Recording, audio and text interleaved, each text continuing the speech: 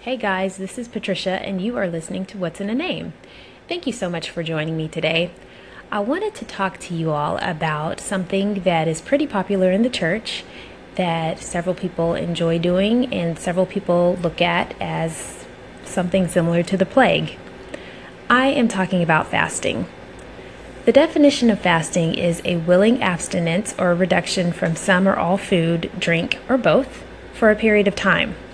So this is something that Christians do at the beginning of the year just to really prepare their minds spiritually for the Lord in the coming year and, give themselves unto the Lord. Lots of churches do corporate fast. Some people do individual fasts. And, but it typically takes place at the beginning of the year. And of course, individuals do fast throughout the year if they feel led to do that. But I wanted to talk about it because I have been thinking that it is so interesting when you take the time to abstain from eating and drinking, if you so choose.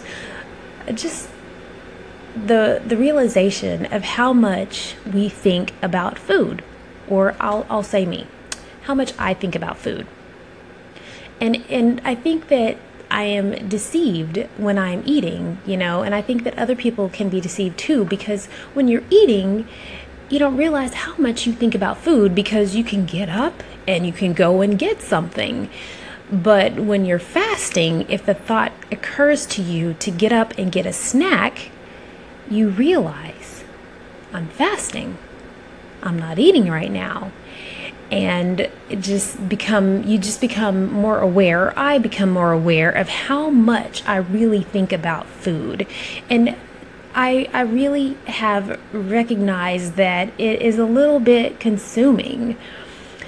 And as I said, lots of people in the church, there are lots of people that do it, but there are other people that don't, because they look at it as the plague, or just, that's not for me. I pray, I give, I don't want to fast. I don't need to fast.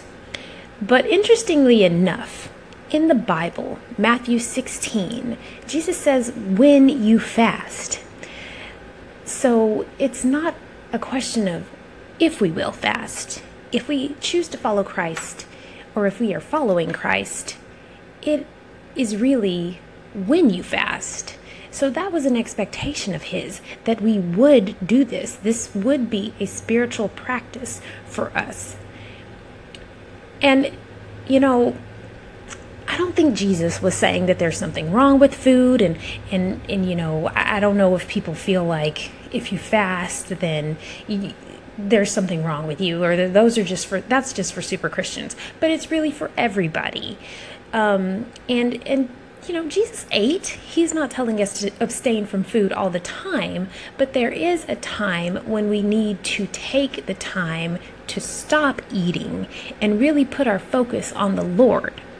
And it's incredible because, you can think that, I don't need that. I can put my focus on the Lord, but clearly we did.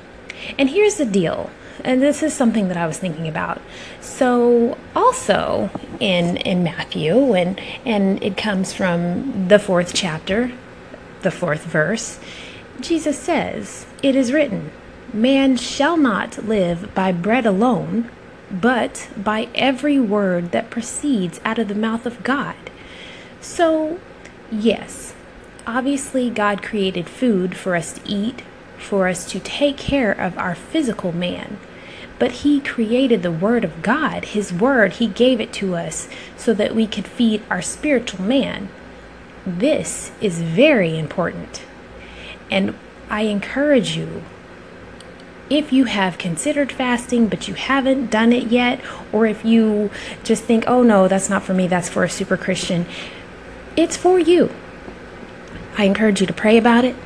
I encourage you to start off with fasting from one meal, breakfast, and take that time to really focus on the Lord and pray and spend time with him, and watch what happens.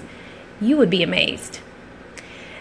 Now, on that note, I hope that you have a blessed day, and thanks again for joining me.